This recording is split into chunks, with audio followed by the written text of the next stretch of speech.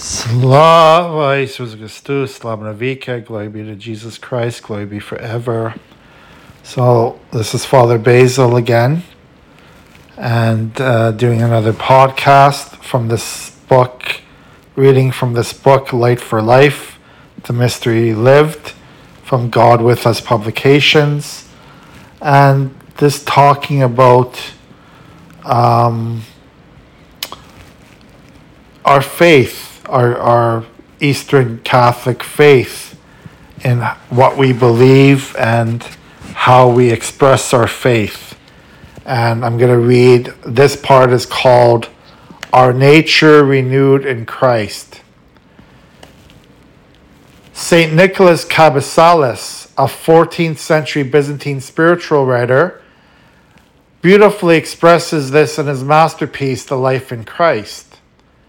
Just as human affection, when it abounds, overpowers those who love and causes them to be beside themselves, so God's love for men emptied God. He does not stay in his own place and call the slave. He seeks him in person by coming down to him. He who is rich reaches the pauper's hovel, and he displays his love by approaching in person.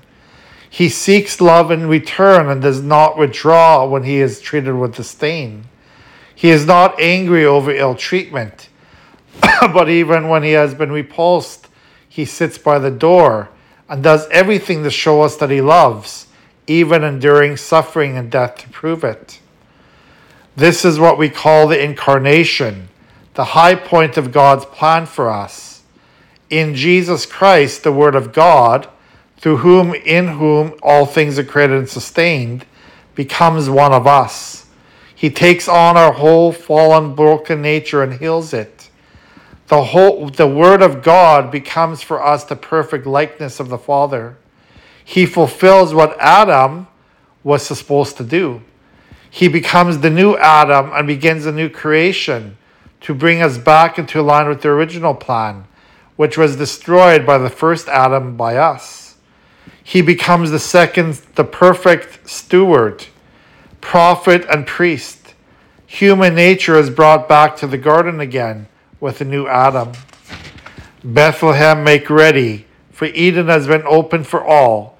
Ephrathah, be alert, for the tree of life has blossomed forth from the virgin in the cave, her womb has become a spiritual paradise, wherein the divine fruit was planted. And if we eat of it, we shall live and not die like Adam. Christ is coming forth to bring back to life the likeness that had been lost in the beginning.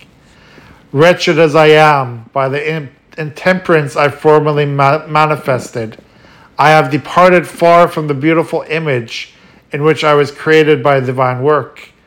But in the tenderness of your heart, O Christ, and through your ineffable communion with me, you have taken my pitiful image upon yourself, renewing my whole being, O Savior, in the womb of the spotless Virgin. We are made in the image of God. Christ is the image of God. He is also the perfect likeness. Not only does he resemble God in his human nature, as we all do, he is also like him in all things. Whoever has seen me has seen the Father, from John 14. In Christ, we see perfectly who and what God is, but also who and what a human being is supposed to be. Christ came to bring all back to the original plan, which was put on hold by Adam's sin. Before Christ, everything was getting more and more unglued, separated, falling further from union and communion. Now another force is at work.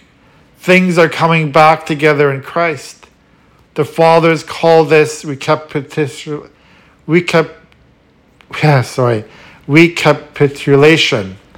anakephaliosis.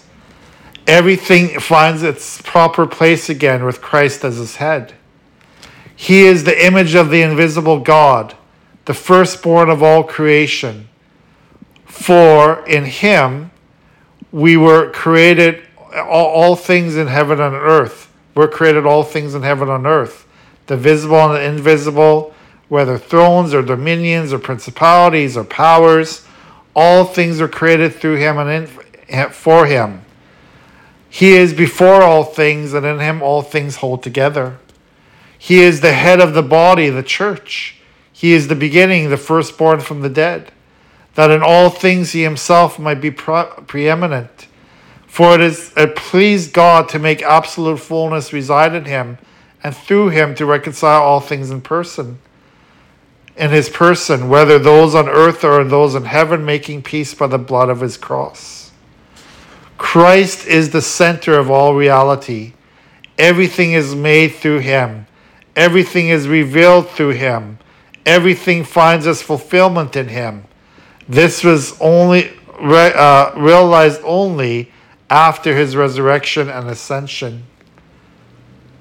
We begin to see that he came in order that we might have new life, and that we might have the divine likeness restored in us.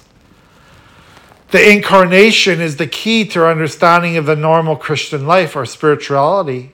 Christ is not simply the perfect man who shows us that it can be done, but he actually communicates this life to us.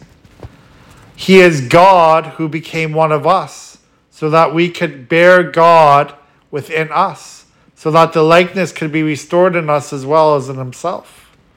Christ is the first fruits of all those who are asleep, the firstborn from among the dead. We are meant to be the rest of the crop. This is why St. Peter the Apostle could write that we might become sharers in the divine nature. God's divine power has bestowed on us everything that makes for life and devotion, through the knowledge of him who called us by his own glory and power. Through these he has bestowed on us the precious and very great promises, so that through them you may come to share in the divine nature, after escaping from the corruption that is in this world because of evil desire. This is what the Eastern churches call theosis, the central concept in our spirituality, that we might become deified, divinized, by having the life of God live within us. What Christ is by nature, we are to become by adoption.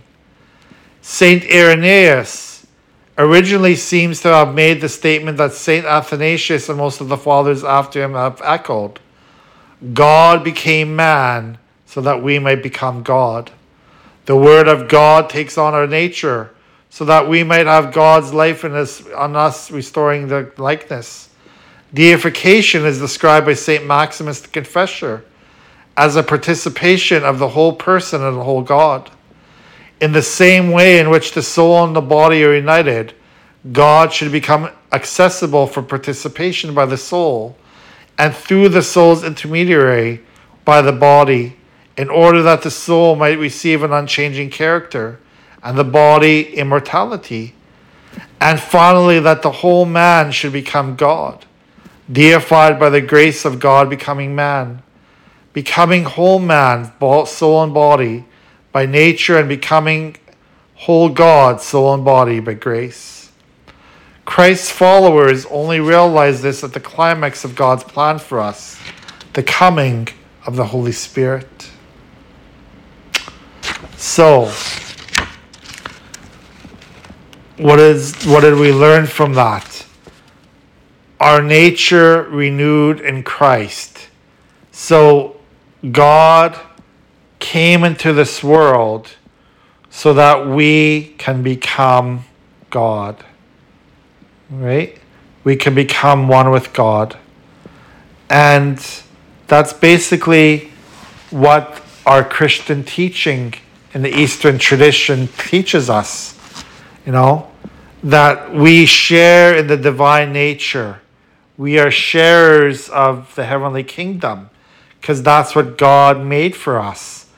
God made heaven for us. And when we accept his graces, when we accept his forgiveness, when we accept his power within our souls, we will be led by his Holy Spirit into the heavenly kingdom. So that's all I wanted to say today. God bless you. Have a good day.